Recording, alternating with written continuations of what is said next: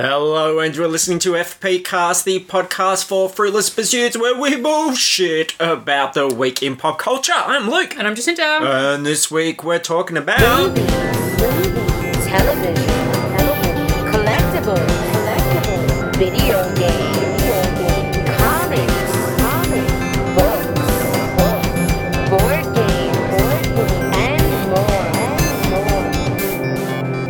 and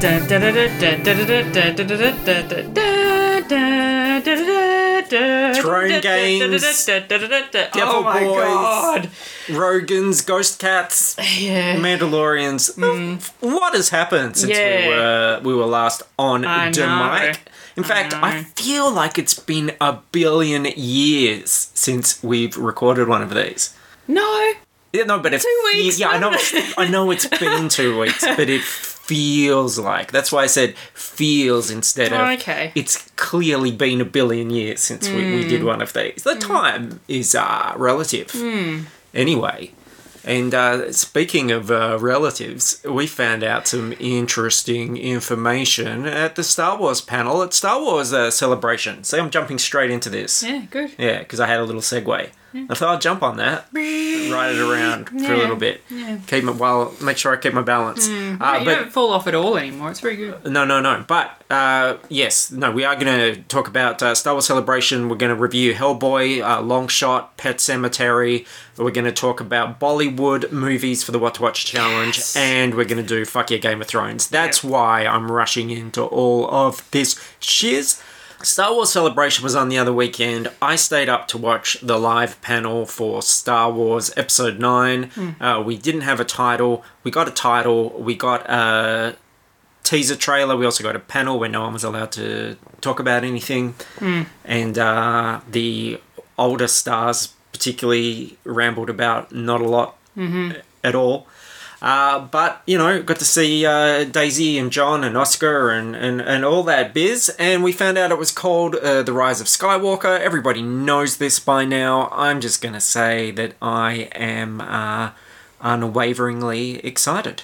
And I think that this is going to be that necessary thing to give a little bit of perspective. Because this happens with all the Star Wars trilogies, I think. Where people are very antsy, very keen for things to move forward and to get all the answers they wanted and everything. But it's really a 3-chapter story, a 3-act story, which is part of a 9-act story. And I think there's going to be a lot here that's going to contextualize some of the things that fans have been really kind of worried about and upset about. And we'll shed more light on that. And then we'll hopefully be able to view the whole thing with a bit of a calmer mind, There'll be certain things we look at where people before have gone, but how did this character do this? Or why are they doing this? Or what? And you go, oh, so that's why. Now I get it. So, I'm happy about that. Yeah. So slow your roll, everyone. Just relax. Coming out of Christmas. Palpatine's back. Doing his evil laugh. Everyone's excited about that. They're conveniently forgetting that he was in the 3 prequels that nobody likes. But, he's back. He's going to cap it all off. We don't know who the Skywalker is. Is it Ben? Is it Leia? Is it Rey? We've been told there's more to her origin than we originally were told. Which is, to be fair, because, they were kind of setting that up in Force Awakens. Yeah. A lot of characters seem to be a bit wink-nudgy about it. Yeah, and the fact that everyone is going, well, but Kylo said that, she's nothing. Who the fuck's believing that guy? Yeah, he doesn't know shit. He doesn't know anything. Plus, he sucks. If it's a conspiracy, he's probably in on it. Yeah. Because, his mum and dad would have been in on it. Because, when there's that bit where Han Solo goes to Maz in Force Awakens, yeah, look, about the girl, the thing is, she's... And then we cut away. Yeah. God, it's almost like there's other questions to be asked. And answered. Yeah. So, and some dreamy Poe and Finn action. And they're all going to be together. That's what I want. I want to see all those guys adventuring together. I like that the band's back together. A lot of what I didn't enjoy about Last Jedi is they're all split up. There was a lot of time being spent in areas that I was really not interested in, and I got bored. So now that everybody's back together, it's just going to be a lot more fun, I think. But that's the Empire Strikes Back thing, man. That's like, when Empire Strikes Back came out, it was so tonally different to the sort of reckless fun of and campy fun of Star Wars that a lot of people were like, "Oh, what's this?" I didn't This- like it as a kid. I didn't either. Yeah. But then later, in context and knowing, deep breath, there's more afterwards that takes it back. Yeah, I mean, It's a good one because Yeah. it's got the character development. It's got the character development that needs to be earned to make that third one hit, and I think that's the case now. Abrams has got that nice position where a lot of that character development's been done, and now just fucking he can relax and bring it home. This idea of the second Death Star showing up in the water there is not a new one either. If anyone's got the Art of Force Awakens book, and you have a look at the beginning there, basically when they started Force Awakens, they just got all these artists together and said, no story yet, just go with whatever the fuck you want. Let's just brainstorm, let's just put down whatever ideas. And there are paintings of the Emperor's Chamber submerged underwater and a female character swimming down to investigate it. So this idea of the second Death Star being explored and Palpatine's chamber being explored, it was right there from 2013. So no good idea gets discarded, apparently. and I hope that obviously if they are on the dead husk of Endor, which is I assume where they are, they'll find a little band of disfigured Ewoks that'll come out and help them. Oh, yeah. What's cuter than an Ewok? An Ewok on crutches with a missing leg. With like half the skin missing. Yeah. Yeah. Yeah. Well, that part's... Yeah, that's great. Yeah. Great. I'll buy it. You know I will. And we also kind of got to see The Mandalorian. I stayed up for that panel as well. And then they chose to black out the behind-the-scenes footage that they showed to the audience. Didn't show the live stream. And then they didn't mention the fact that they were showing an actual little trailer after the live stream. They kept it all secret. But of course, there were a lot of people there with phones in their hands. And everyone's who wanted to has seen bootleg footage. But yeah, it looks exciting. It looks like something to appeal to the more old school group that have trouble with boobs and things like that. It looks like, man kill things. And has some references to Star Wars Holiday Special. He rides a big dinosaur-y thing. He's got his two-pronged weapon. There's some crazy creatures in there. Like there's a photo of or a bit of production art for I think they're called blargs or something. They're like big monsters with huge mouths and two legs. So lots of familiar stuff in there. Again, they've raided the archives. Everything gets used eventually, and I'm looking forward to that. I had a feeling like they weren't quite ready. Like they're really going to be busy up and which is why they didn't show anything to the wider public, because this stuff's just not finished yet. Yeah, because surely is The Mandalorian's going to be one of the first things on Disney Plus? You would think. Yeah, it is. It's day of release. Yeah. So we're getting it in November. But Favs is also making Lion King right now. It's finishing that off as well. So he's a busy prick. Oh, you didn't watch that trailer? No, I didn't watch the last one. Yeah. Not so. Oh. Again, they're going to play the songs, and we're going to go, oh yeah, this is fun. Yeah, it's kind of one of those things like the Aladdin trailer, where it's like, here's all the things you wanted to see, and it's like, okay, well I've seen all that stuff now, and it's like, and the thing is, like, so many people that weirdly attached to like Scar as a villain, and then they show Scar the lion, and they're like, that just looks like a shit lion. Like, that's not Scar. Where's my boner? Exactly. Yeah. Yeah, where's my awkward boner? Well, but didn't you feel to an extent that's kind of what we got with Beauty and the Beast in the trailers, where you went, okay, yeah, I kind of see all this. But the joy of that film was actually watching the big musical numbers and watching the actors interpret them and... Well then, yeah, but I think it is the performance of those actors. Like, it's Luke Evans just going fucking batshit as Gaston, and I just don't think you're going to get quite that same thing with Lions. No, but one of my favourite musical numbers in that is Be My Guest, and that's a CGI candlestick. And a lot of plates and feather dusters and things, and it's still pretty kick-ass. So, who knows? Oh, like, I'm still going to go and see The Lion King. Of course we're going to see The Lion King. Don't think we're not going to see The Lion King. Fuck. Of course we are. Gosh. Let's talk about some movies we did see, though. Okay. Starting with Hellboy. Hellboy has just been critically panned everyone fucking hates it. I've heard that it's the worst movie of the year. So I went into this thing with really low expectations and came out sort of going, no, there are worse movies. Like... Oh, yeah, for sure there are worse movies. I didn't like Hellboy. I didn't come out of it going, I really loved that and would love to see it again. But it was much better than I was expecting because I was expecting a humongous turd. I thought it was a blast. Like, I think it's so much fun because it's so packed with craziness. Like, it is actually very comic booky, which I think people want things to be very comic booky, but then kind of shy away when they are.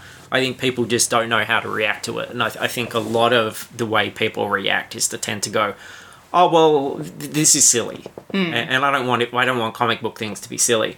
But I'd so much rather see something like this than Venom, which just packs in so many different ideas and creatures and, you know, goes from one crazy environment to the next. Whereas Venom is like, oh, we're going to take this simple character and that's all you're going to get and we're going to stretch it out. Like, we're going to, you know, really try to ground it. So, yeah, I think...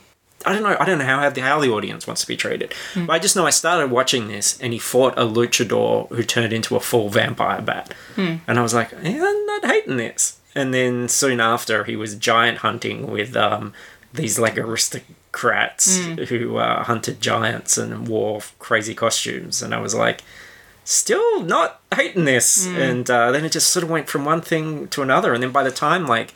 the Baba Yaga was on the big screen with the fucking house with the chicken legs and stuff. I was like, I want to see these things.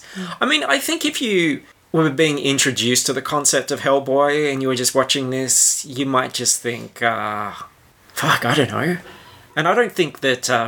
Like, my only exposure to Hellboy is really the Ron Perlman movies. That's all that I've had for Hellboy. And this, like, it was fun seeing all that stuff, but, like, every time anyone opened their mouths, they said, like, the dumbest thing they possibly could. Like, it was just really cheesy lines, and I didn't enjoy that side of things. Yeah, he wasn't a very charismatic character. No. Like, I think his dialogue wasn't great, and he's certainly not pretty to look at. But he's not supposed to be pretty to look at. Like, you know, that's something that's talked about in the film. He's hung up about his own appearance.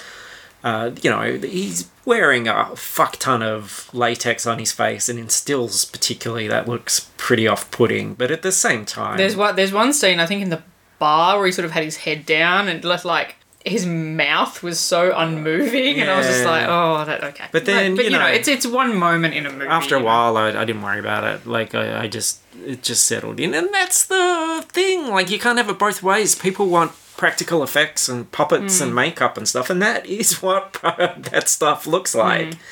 You know, it's kind of always a compromise. I guess you ultimately want an effect where you don't even think about how it's done, whether it's prosthetic or CGI or anything. You just watch the story. But yeah, I had a lot of fun. I think it was a bigger movie than I was expecting, and it's pretty metal. And if you've got an open mind and you like Hellboy, I'd give it a shot. Like, why not? I mean, okay, why not? Because everyone's just going to be seeing Avengers now, and they're not going to be seeing any other movie, and obviously you wouldn't prioritise anything else other than Avengers, so that's a lost cause. Sorry, Hellboy, you're fucked. Yeah, just, like, if it comes up on Netflix or whatever, do check it out. Oh, yeah, definitely.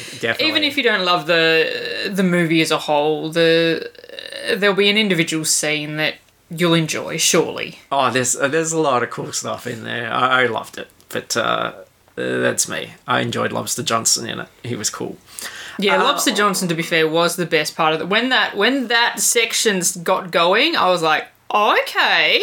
And then it was like, no, now we're going back to the other stuff. And I went, oh, there's some great stuff. Lobster Johnson. And, you know, there are some janky things, like there's some janky effects, particularly one that involves Ian McShane at some point. Yes. You know, and it's just ridiculous and janky, but the concept is so fucking wild that I'm just enjoying it. I'd rather see, like, I want to see an epic experiment. I want to see people throwing in all the crazy stuff. I hate it when comic book movies get really pared down from the essence of what they're originally about. And it's like, you know, if I was going to pick up one of these books, I would find all these crazy things. And unfortunately, due to budget constraints, something like Umbrella Academy doesn't give us a walking, attacking Eiffel Tower. But this Hellboy movie goes, yeah, we're going to do all those things. So, yeah, fuck yeah. Comic books. We saw Long Shot. What's Long Shot? Long Shot is the new comedy from Seth Rogen and Charlize Theron, in which Charlize Theron plays the Secretary of State who is going to be running for president, and Seth Rogen plays a journalist who becomes her speechwriter. It's a rom-com. I think I'd maybe seen the trailer. I hadn't heard a huge amount about it. I hadn't heard any feedback. We got to go to a preview, so we thought, oh, fuck it, why not? And it is from the team of, production team of Seth Rogen and Evan Goldberg, who have given us This Is the End and a lot of other things that we've enjoyed and it was, over the years. I think there's something as the producers behind, like, Bad Neighbours. I think they had Bad Neighbours or something. Yeah, well, that's another one. So that's what they're trying to align it with, which I actually quite like. Bad Neighbours. It's a bit of a gross out, but at its heart, is actually quite a feminist comedy. And so, I went in with not huge expectations. Comedy can be so subjective that, sometimes you go in and you're expecting good things and it just doesn't live up to your expectations. But thankfully, this was a wonderful surprise. And it's one of those things that gets funnier as it goes, which is a way a comedy really should be, because you've got to earn those laughs. You've got to understand the characters and the dynamics, and then once you really care about everybody, that's when the comedy can really hit. Whereas I think those comedies that sort of try to throw in gags right from the beginning can find it very difficult to hit. Yeah. So for me, it had that quite enjoyable cumulative effect of something like Game Night, where it sets up the pieces and it's amusing, but then you really get your bigger laughs later on because you care about everyone and you know what the stakes are. I think it's great because it's one of those things that if you're to deconstruct it, it does hit all the typical beats that you would expect a romantic comedy to hit. But it does it in such a fresh, contemporary way that is really outwardly looking at the world around us and all the political challenges and challenges for women and perception of women going into a role like that. What it's like for the man to not have as much power in the relationship and for him to be basically the potato in the relationship when she's a very desirable, powerful woman. I think that a lot of romantic comedies present this quite insular fantasy, and this was, further reaching than that, and I appreciated that. And I think it's proof that comedy doesn't have to be punching down quite as much as it seems to be. Like, there's things like this versus, I don't know, Paul Blart Mall Cop or something like that. This just seems so much smarter and fresher, and it's not, people will say, oh, like feminist comedy. It doesn't even feel like it's trying to go too hard in that direction. It just feels effortlessly contemporary and inclusive and finger on the pulse, and it was very good.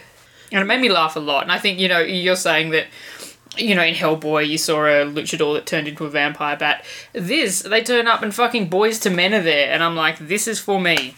Yeah. I'm here. Yeah.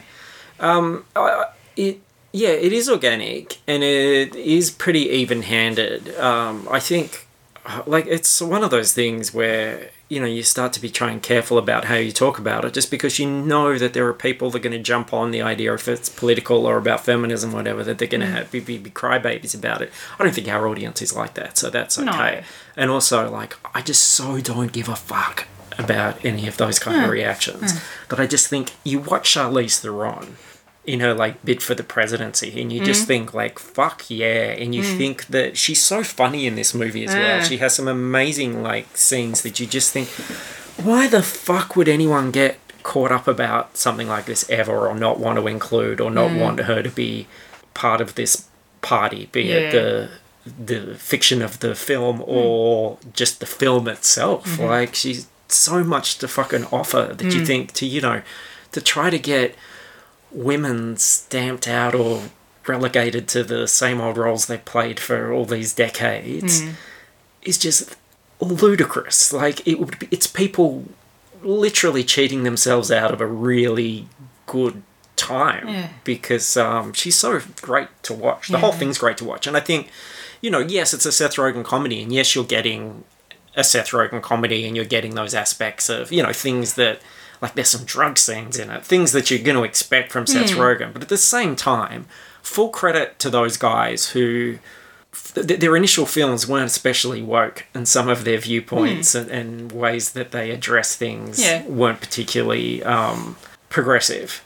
But they have evolved over time. Yeah. You know, And that's what people want, is for people to grow. whether and you learn. think it was a success or not, they're trying. And there are people like Kevin Smith that just haven't tried. And there's a lot of people out there who have popularity by just appealing to that lowest common denominator and appealing to those kinds of views that were held 10, 20 years ago and just playing to that crowd as opposed to actually looking at the world we're in, looking at what people are interested in, what they care about, what's relevant, and including and making other people a part of your stoner dick jokes. Yeah. Though that said, if you're like behind on Game of Thrones, like significantly, this drops a mega spoiler for last season. There is a huge spoiler for the end of last season. They drop in this movie and I was like, oh, damn, okay. Oh, right, yeah, because they talk about, yeah. Oh, you shouldn't be behind in Game of Thrones, for fuck's sake. I know, but you Unless you don't want to watch, like, if you're not interested in Game of Thrones, fucking great, yes, you should be behind. But if you like Game of Thrones, what the fuck are you waiting for? Yeah, I know, you also wouldn't... me personally wouldn't expect to go into a movie like this getting spoiled for a TV show. But look, fine. I mean, I don't care. I'm up to date. Yeah, but it's fucking Game of Thrones. Like, people count it down. People are like, if you're holding, the only people that are like only just suddenly binging it now is because they just weren't old enough, essentially, to watch it initially. I know of kids that are like teenagers that are now like binging it. But adults, no, fuck you. It's your responsibility. Yeah. I saw, like, before the new Game of Thrones episode dropped, people complaining that, they're drip feeding us the new series by only giving us one episode a week. And it's like, but that's how they've always done it. Like, forever. That's how TV has worked. Like, forever. Yeah, I can't state enough that I really don't give a fuck what people think anymore. Like, people are so dumb. Like, every time I think that I've got people figured out, they just surprise me again. And it makes it so hard to do the show, to be honest, because I just think, like, I just totally recoil now from other people's opinions on things, and I think that's a really bad way to feel, because I'm recording this, like, I'm expecting that someone's going to listen to my opinions. And I think, like, well, they really shouldn't. Like, we should all just stop. But at the same time, like, I enjoy doing this with you. I definitely enjoy our movie trips and previews and things like that. And I enjoy being able to occasionally fight the good fight, or just, to have a contrary opinion about certain things. So I do like that. But I noticed that... Susanna were listening to a pop culture podcast in the other room, and there'll be some guy going, I've just decided that, look, the Star Wars sequels are fine, but they're not canon. They're like expensive fan, and I'm just like, shut the fuck up. Like, wow. Imagine being that guy. Like, no one cares what you think, man, and like, it's not fucking about you. Like, I posted something on Twitter about... I probably wasn't going to stay up for the Star Wars panel because I'm old and tired and I was not going to be awake at 1 a.m. And then someone replied, oh, people are excited for episode 9. And look, I didn't really like, the Jedi one, but I still went in and I was just like, don't be that guy. Like, why the fuck are you being that guy? And if you're not excited... why are you fucking trolling and commenting on all these things? Yeah. People do that all the fucking time, have to come in and... someone on my Facebook feed just like, oh, look, I don't think I'm excited about... and sorry to this person if you're listening, but this was my reaction. I don't think I'm excited about them because we were spoilt with actors in the original ones. Alec Guinness was too high a bar and no one else is like that. And it's really? Like, one, fucking rose-coloured nostalgia. Like, I've got rose-coloured nostalgia of youth. There are things I love, but I'm realistic about what they were and I've seen them recently. So yeah, so Adam Driver, Oscar Isaacs, John Boyega, you know, they're not. I mean, I feel like Domhnall Gleeson, Andy I Serkis. feel like even just Oscar Isaac by himself has enough of a filmography behind him that suggests he's quite good at what he's chosen to do with his life. I just have to snooze for 30 days. I just say no, because people are going to respond, and they're going to agree with you, and then it's going to be on my newsfeed all the time. And I just have to snooze you. You have to go away, because I'm enjoying this thing. I like this thing. I'm invested in this thing, and I want to have my own opinion of this thing that's mine. And I don't want to have to start talking about a thing by defending why I feel that way. So, yeah, I find it really difficult. This is going to... obviously, when we do the Fuck Yeah Game of Thrones, we're going to do some spoilers. Yes. So there's something I want to mention, which isn't spoilery, but ties into all of this. And I feel like, because there were some people that I saw through social media and stuff saying, about the premiere episode. Okay. I mean, like, literally every first episode of Game of Thrones has been a setup episode, but after 8 years you haven't learnt, but that's fine. And, you know, even like Vulture and people I know said, you know, some of it was a bit cringeworthy and stuff like that. And I'm like, the Fuller House is cringeworthy. Yeah. Like, are we really at that point where we're so jaded that think about, if people have seen that episode, think about some of the things you saw. Think about some of the reunions, characters that haven't been together since season one. Yeah. Are together. Think of some of the sort of special effects scenes. You sent me the link to that behind the scenes footage, which was unreal. And when you actually understand how much work they put into this and what they do, it's like, you know, in terms of television, there's going to be before Game of Thrones and after Game of Thrones. It is so revolutionary. So the idea that you could be just about something like that. And part of it, I think, is people self-insert themselves as almost a character in the story. So when two characters that haven't seen each other for a long time, instead of watching that scene and going, fuck, this is so momentous for them, and trying to imagine how this person is feeling and having empathy for that, they go, well, I've been around that character and that character for 6 years now. Come on, move along, show me something I don't know. And it's like, no, it's not about you. It's not about your journey. It's their journey. It's the character's journey. You have to, if you can't put yourself in the world and you're just going, hurry it up. And we've only got 6 episodes left. You don't want to fucking hurry it up. Like, I want it to go as slow as possible. Narrative isn't for you. But I want Dragon Burn thing. And you know you're always going to get that episode that makes you go, oh, fuck. But it has to be earned. Yeah. If it was just, oh, fuck after everything, it would be like Riverdale or something.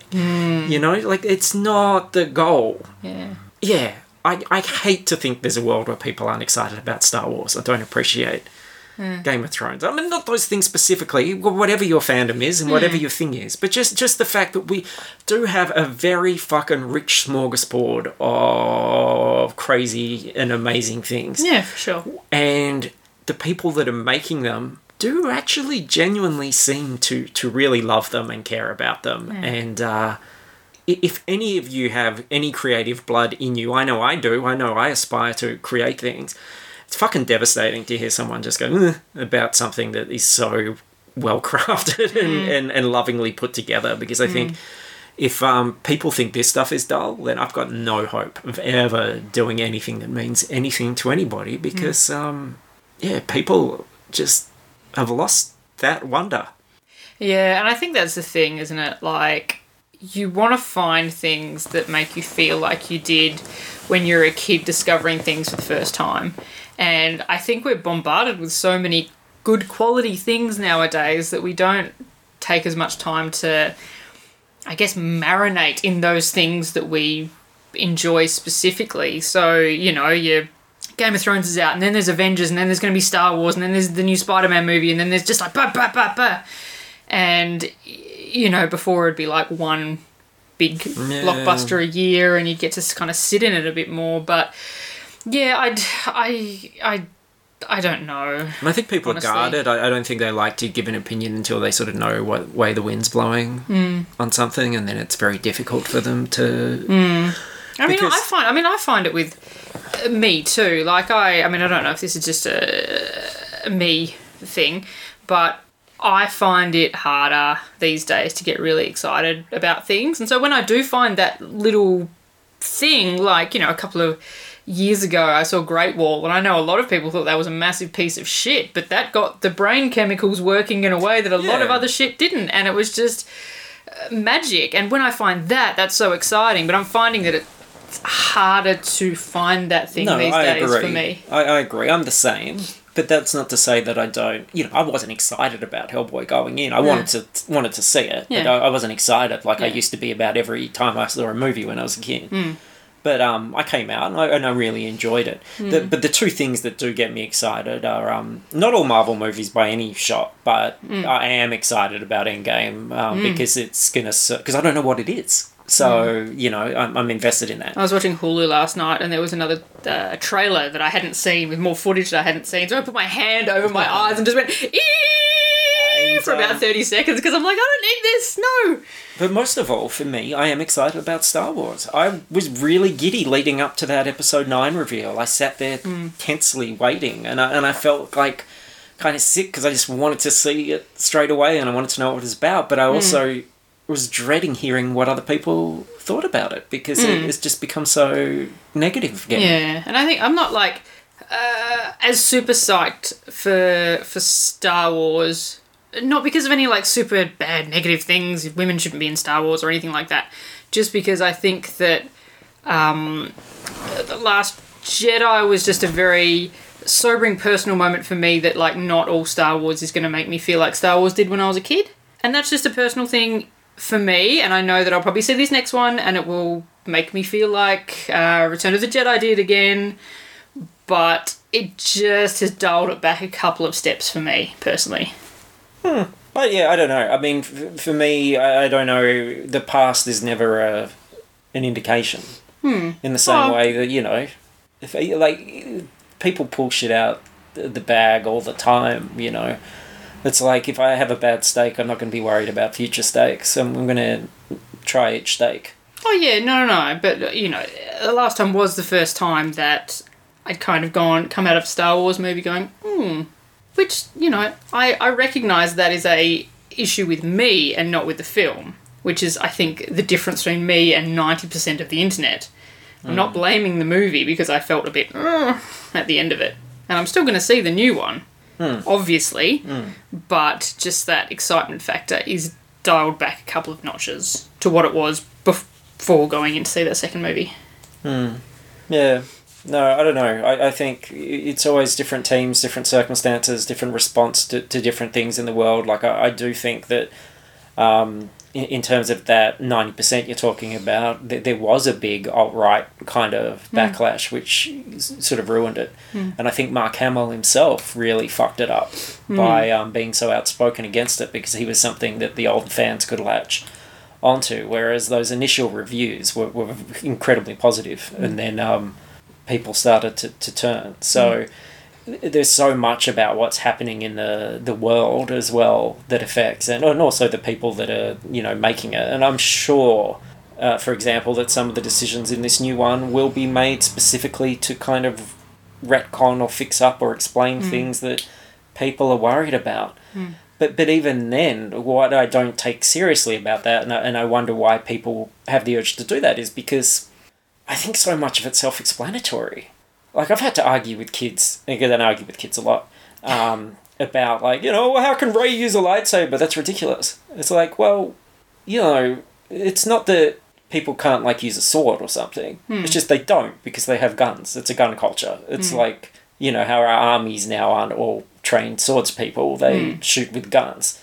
But she fought with a staff all her life, and we saw that she was very proficient in that. And you know, I would assume, I'm not a, you know, swordsman or anything, but I would assume there's a lot of striking, blocking, defending, etc. A lot of things that could be applied to a different stick you are holding. And then you add in the whole force and everything else on top of that as well. That, you know, it's there. It's there. Like, just fucking open your eyes. Stop reading what someone else said. Like, fucking, what is it, Max Landis saying Mary Sue, so now every time StarWars.com posts a picture of Rey, it's just 1,000 comments of a guy saying Mary Sue. Like, one, you didn't even fucking come up with that. Two, every single male hero you have ever seen in a film ever is a fucking Mary Sue. Because I guarantee you that Tom Cruise can't do all those things that you accept him doing all the time. And so it was like fucking Max Landis, who was such a foul, toxic human being that he was chased off the internet. And, you're just going to parrot that? It's like, if you can't challenge yourself with coming up with your own fucking idea, then how the fuck are you going to challenge me? Like, no one is. No one's going to fucking challenge me by parroting some bullshit they saw on a YouTube video. And that's why I do this, so that you can parrot my bullshit instead when people are talking about this.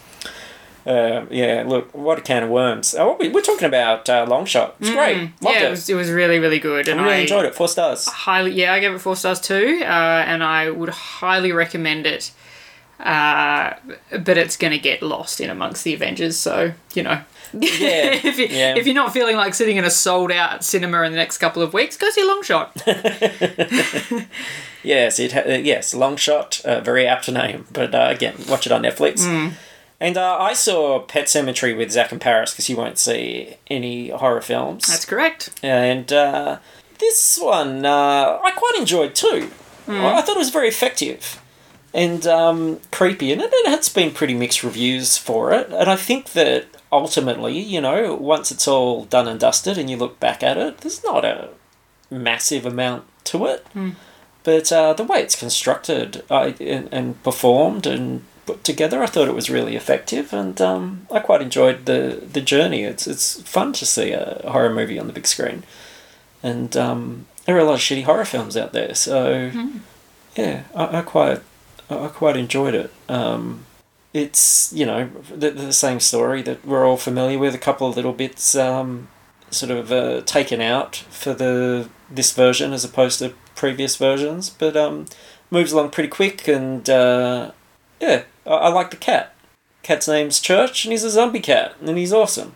Cool. So, you got, he's not going to beat old What's-His-Face, Goose, as everyone's favourite cinematic cat this year. But, bloody gave it a shot. Good on him. Good on you, Church. Blood legend. So, but again, no one's going to watch it, because Endgame, so who cares? Well, we want to talk about Game of Thrones, but we better do our What to Watch challenge first. We are now, the theme for April is Bollywood leading ladies. Yeah. And there's going to be some pronunciation challenges here. But our first one had to be a film starring Sridevi. And what did you watch? I watched a film called Zero. Now, I had said last week that all of my 4 movies, in order to, because Bollywood is such a humongous industry. Yeah. Even if you're wanting to find a Sridevi movie, she's been, she's done nearly 300 movies. How do you narrow any of that down? So I decided to choose movies with Shah Rukh Khan in them, which he's in every fucking movie as well. So that just made things a little bit easier. Zero was one of the only films that they did together, I think, which was last year, and I think it's her last film before she died. So this is this. I think she plays his mum, which is an interesting sort of gender age thing, because he's in his 50s, she was in her 50s. Yeah. Yet he's playing like a 30-something-year-old, and she's playing his mother. Timeless, isn't he? Though he's pretty timeless. Yeah. He hasn't changed much in the last sort of 30 years. So. But yeah, she only has quite a small role in this, and it's about Shah Rukh Khan's character is a small statured fellow. Statured. Yeah. He might have small statues. I don't know. Yeah. I mean, there's Zero merchandise is flying off the shelves. Yeah, absolutely. And his family's rich. He's kind of an asshole, and he wants to find a girlfriend, but also no girl is good enough for him. So he goes to this dating agency, and the dating agency's like, we have, shown you every girl that we have. You've said no to all of them. And he's like, well, what about this girl? And holds up a picture. And decides that he wants to go and meet her, but it turns out that she is in a wheelchair, and she has a disability, like, they don't say anything, but it's probably like cerebral palsy or something like that, played by an able-bodied actress, which is a whole nother can of worms. And his sort of thing is, like, she rejects him because she's like a fucking astrophysicist kind of super genius who works at, it's like NASA, but it's NSAR, so it's NASA. Yeah. And she rejects him, and he's like, "What? But you're in a wheelchair. How can you reject me? I'm so great." And she's like, "Oh, for fuck's sake." So this is a movie from 1977, right? No, this is a movie from last fucking year, and it's so bad. Well, it's not. It's like, I don't know. I enjoyed it, even though everything about it was really fucked up. The singing, because it's Shah Rukh Khan, there's singing, dancey interludes, and those were pretty fun, and I really enjoyed those. The last half hour of the movie just goes in a completely different direction than I ever suspected it was going to. It was just like, well, I'm going to win this girl, so I'm going to become a fucking astronaut and go to Mars. That's how the movie ends, and I'm just like, what the fuck is this journey I have been on? And it was pretty great, but awful, but pretty great. I watched the second highest grossing film of in India of 1984 or 2. I think it was 4. Nagina. I assume it's pronounced Nagina. It's spelled like vagina with an N on the front. Yeah. And sort of like an uncle dude that he's originally going to marry that guy's daughter. Mm-hmm. And then he falls in love with the snake guy. And this benevolent, lovely uncle then becomes this vengeful, I'm going to kill your entire fucking family guy. And he keeps setting up ambushes and fights and people with machine guns who then get picked off by snake bites. You mentioned little people. There's a little person in this film. Yeah, okay. There's a comic relief character who's always talking about how his wife is really fat, which is pretty funny because she eats a lot of food. And this little guy is a photographer, and he gets up and he's trying to take a photo, and he's like, I can't take a photo, you won't all fit in the frame. And the guy's like, what? Let me have a look at that. And then he ends up picking up the little guy, and he goes, you midget, you mosquito, and he throws him at the fat lady, who goes, oh, he's raping me. And then she holds him up above her head, spins him like a pizza, and body slams him out of the frame, and he's never seen again. Yeah, right. And comedy. Comedy, it's pretty funny. Actually, I just looked up on Letterboxd to double check who Sridevi did play, and it wasn't the mum. She just had a cameo at a party. There was a party at the end with all these, like, celebrities. Oh, no, like, about halfway through with all these celebrities and stuff, and she was just at the party. Oh, well, she's the... So she didn't even have a fucking role, really. Well, she's the full snake lady in this one. Yeah. And I've got to say, like, she is lovely. She's absolutely mesmerising. Her performance is really strong. There's this, like, priest dude that looks like Mola Ram out of Temple of Doom that has these standoffs with her where they just stare at each other, and it's actually genuinely riveting. But the guy, the love interest, looks like he's made out of bread. He looks like Uncle Joey with a bad dye job. Okay. And she's wearing the most fabulous clothes, and he's just wearing the, like, basically the teal windbreaker that Seth Rogen wore in Long Shot. Yeah. He's wearing a lot of really bad clothes. She's completely out of his league. Yep. And you realise that's got to be why they arrange marriages. Because if the women were in control of this, none of these dudes are getting married. He's got hair, which, it's not like a wig, but it looks like there's hair sitting on top of his hair. Okay. Yeah, like he's been wearing a cap, and his hair's been inhabiting all of that cap. Yeah. And then he took the cap off, and it's still like this cap mould on top of his head. You're right. Really unappealing dude and a really unappealing lady. I don't know what to think of it. It was entertaining. I can't say that it was good. Okay. And then the second film, we had a film starring Kajol. Kajol. Yeah. I watched a movie called Diwali. Diwali, I think that's how you pronounce that. It's not K-hole, is it? Like with the J as a... I don't think so, no. Could be worse. Could be C-hole. It could be. And this was a sort of romantic drama where the two children of opposing mob bosses sort of fall in love, and through a misunderstanding end up being torn apart, and then 15 years later their younger siblings fall in love and they have to kind of rediscover all this, you know, pent up emotion and why they hate each other and all this stuff. It was rad. Like, everyone in this movie was so good looking, like disgustingly good looking. And Kajol plays the the older sister, like Shah Rukh Khan's love interest, and then there's the younger two who fall in love as well. And it's just like the song sections are great. You know, it's just, yeah, it was. I really actually genuinely quite enjoyed this one. Unlike Toonpa Ka Superhero, which I watched, which is a animation live-action hybrid in the style of, I won't say Who Framed Roger Rabbit, I'll say Cool World or Space Jam, but even then, not so much.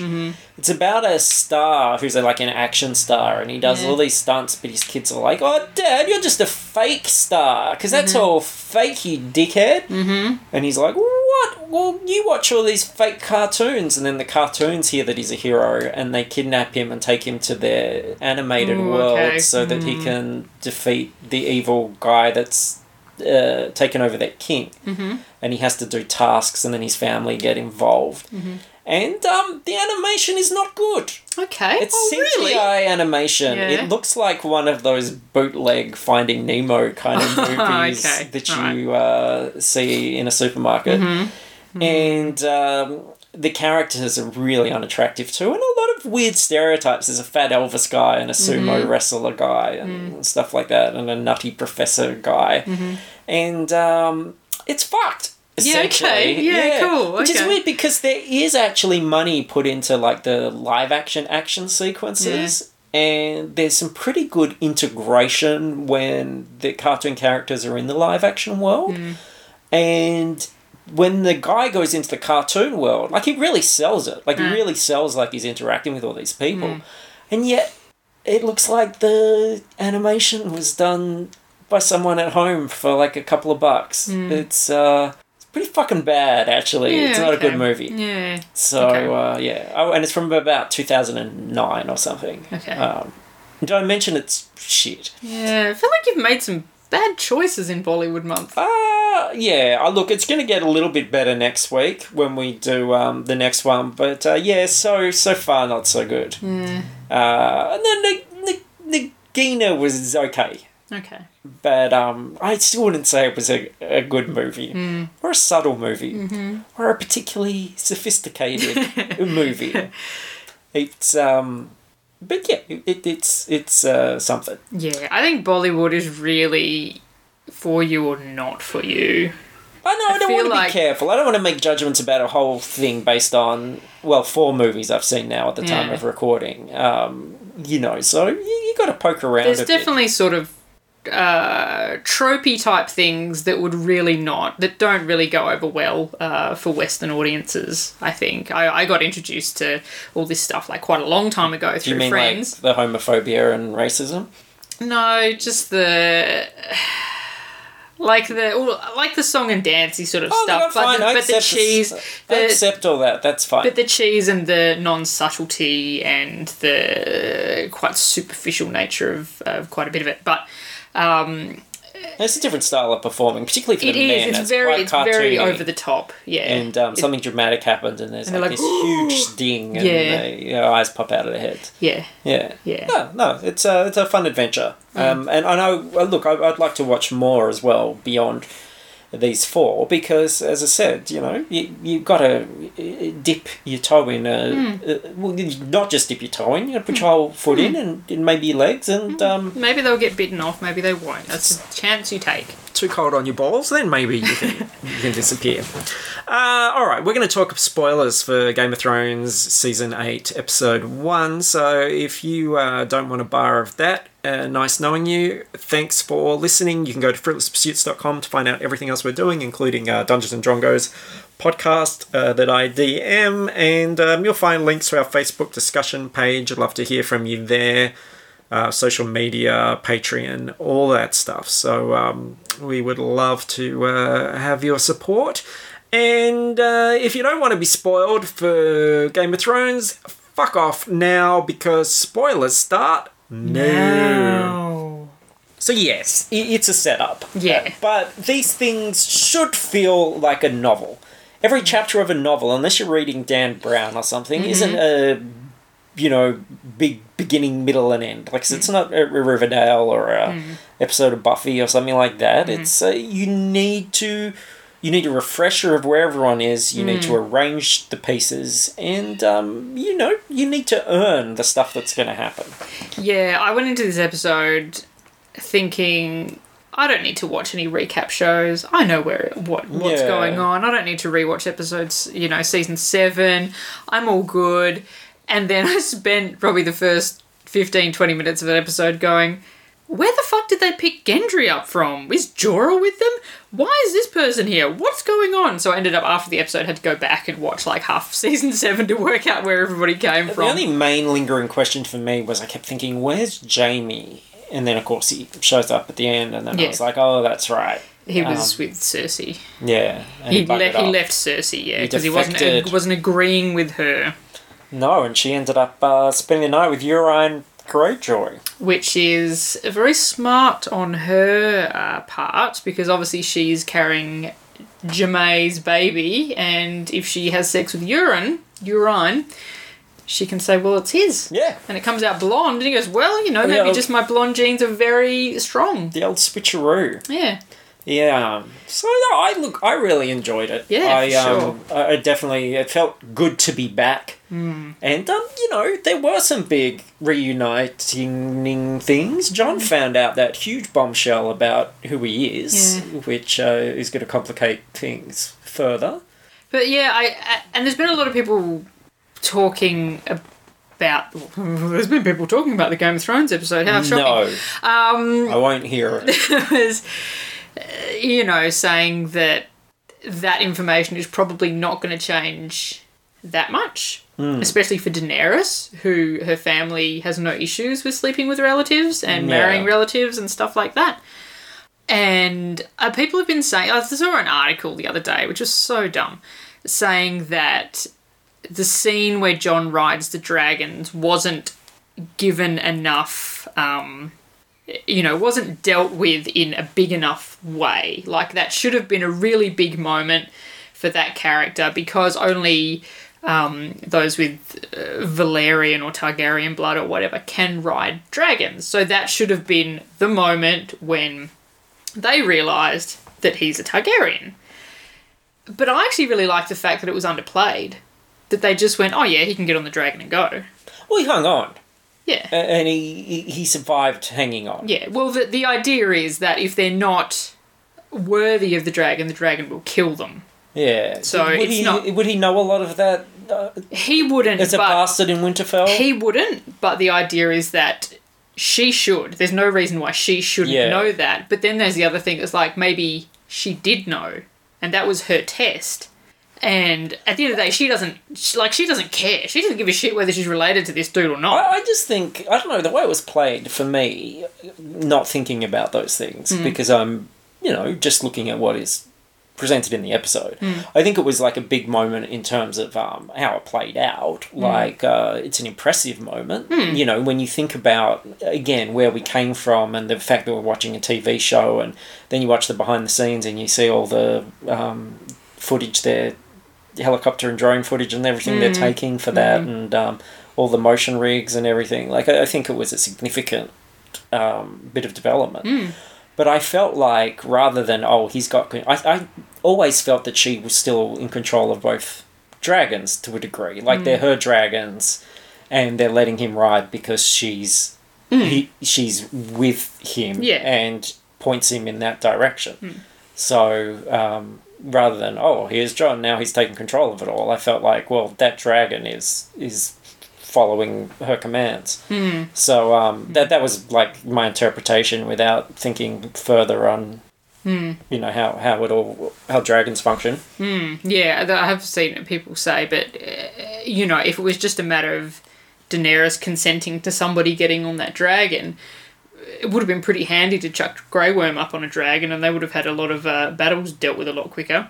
So, you know, But does she need someone on a dragon to deal with battles quicker? maybe. I think I the don't know. dragons just go and fuck shit up themselves, whether they got someone hanging on them or not. It was like a fucking tick hanging off a dog. So, yeah, I don't know Yeah. about that. Oh, yeah. Like, you know, I'm not as...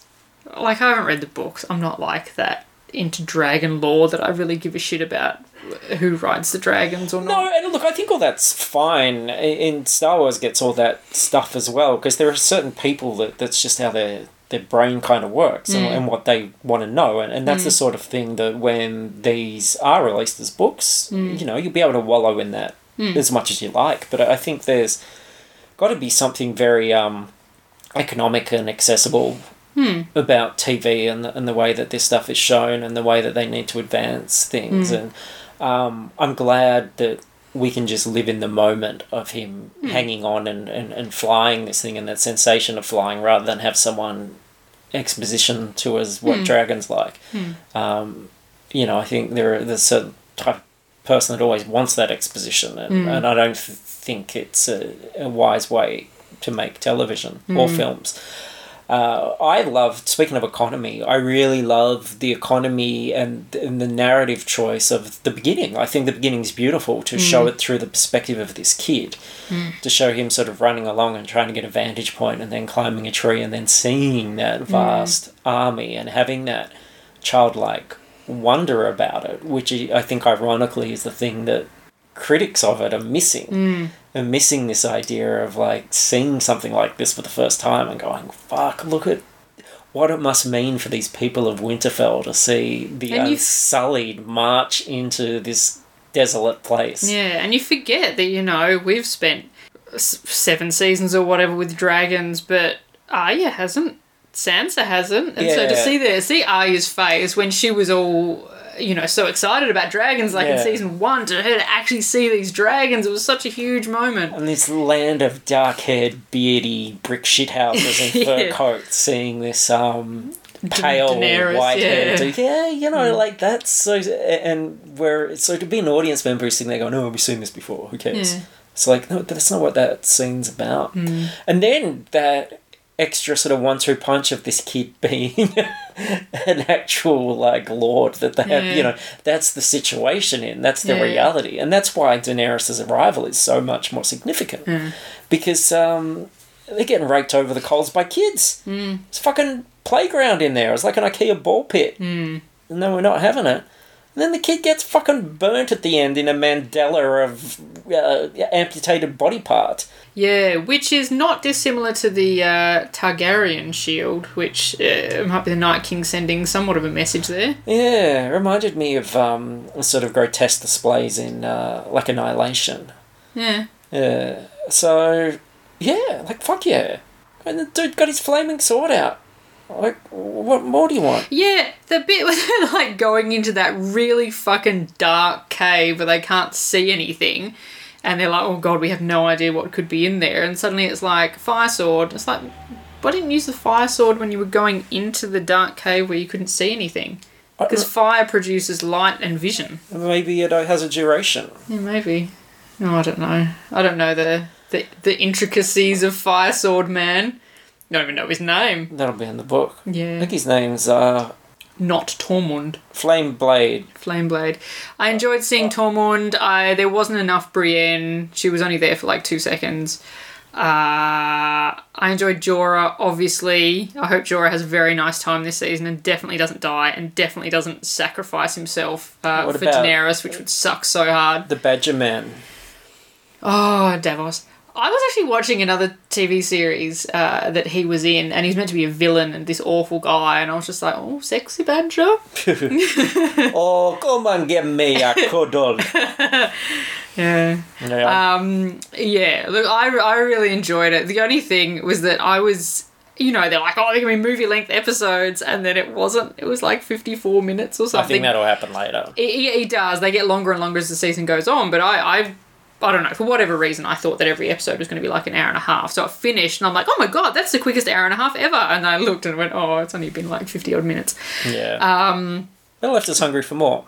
Oh, for sure. Absolutely. And poor Jamie rolling into Winterfell going, right, I'm doing the noble thing. I'm here. I'm going to fight for you guys. And then there's Bran there going, what up, motherfucker? Yeah. Yeah. Jamie's about to have a real bad day.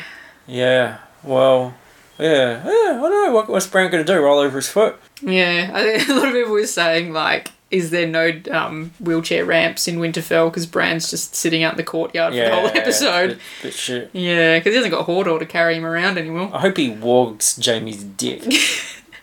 Yeah, sure. Yeah. Sure. Yeah. Or gives him diarrhea like in that movie we saw. Yeah, that was on TV a couple of weeks ago. I watched it again. Yeah. Oh, it was not good. Yes, I really enjoyed the first episode. I just, it's been 2 years. I love seeing these guys again. All I'm going to say is you're lucky to have it, and you're lucky to have us. Tinkety tonk.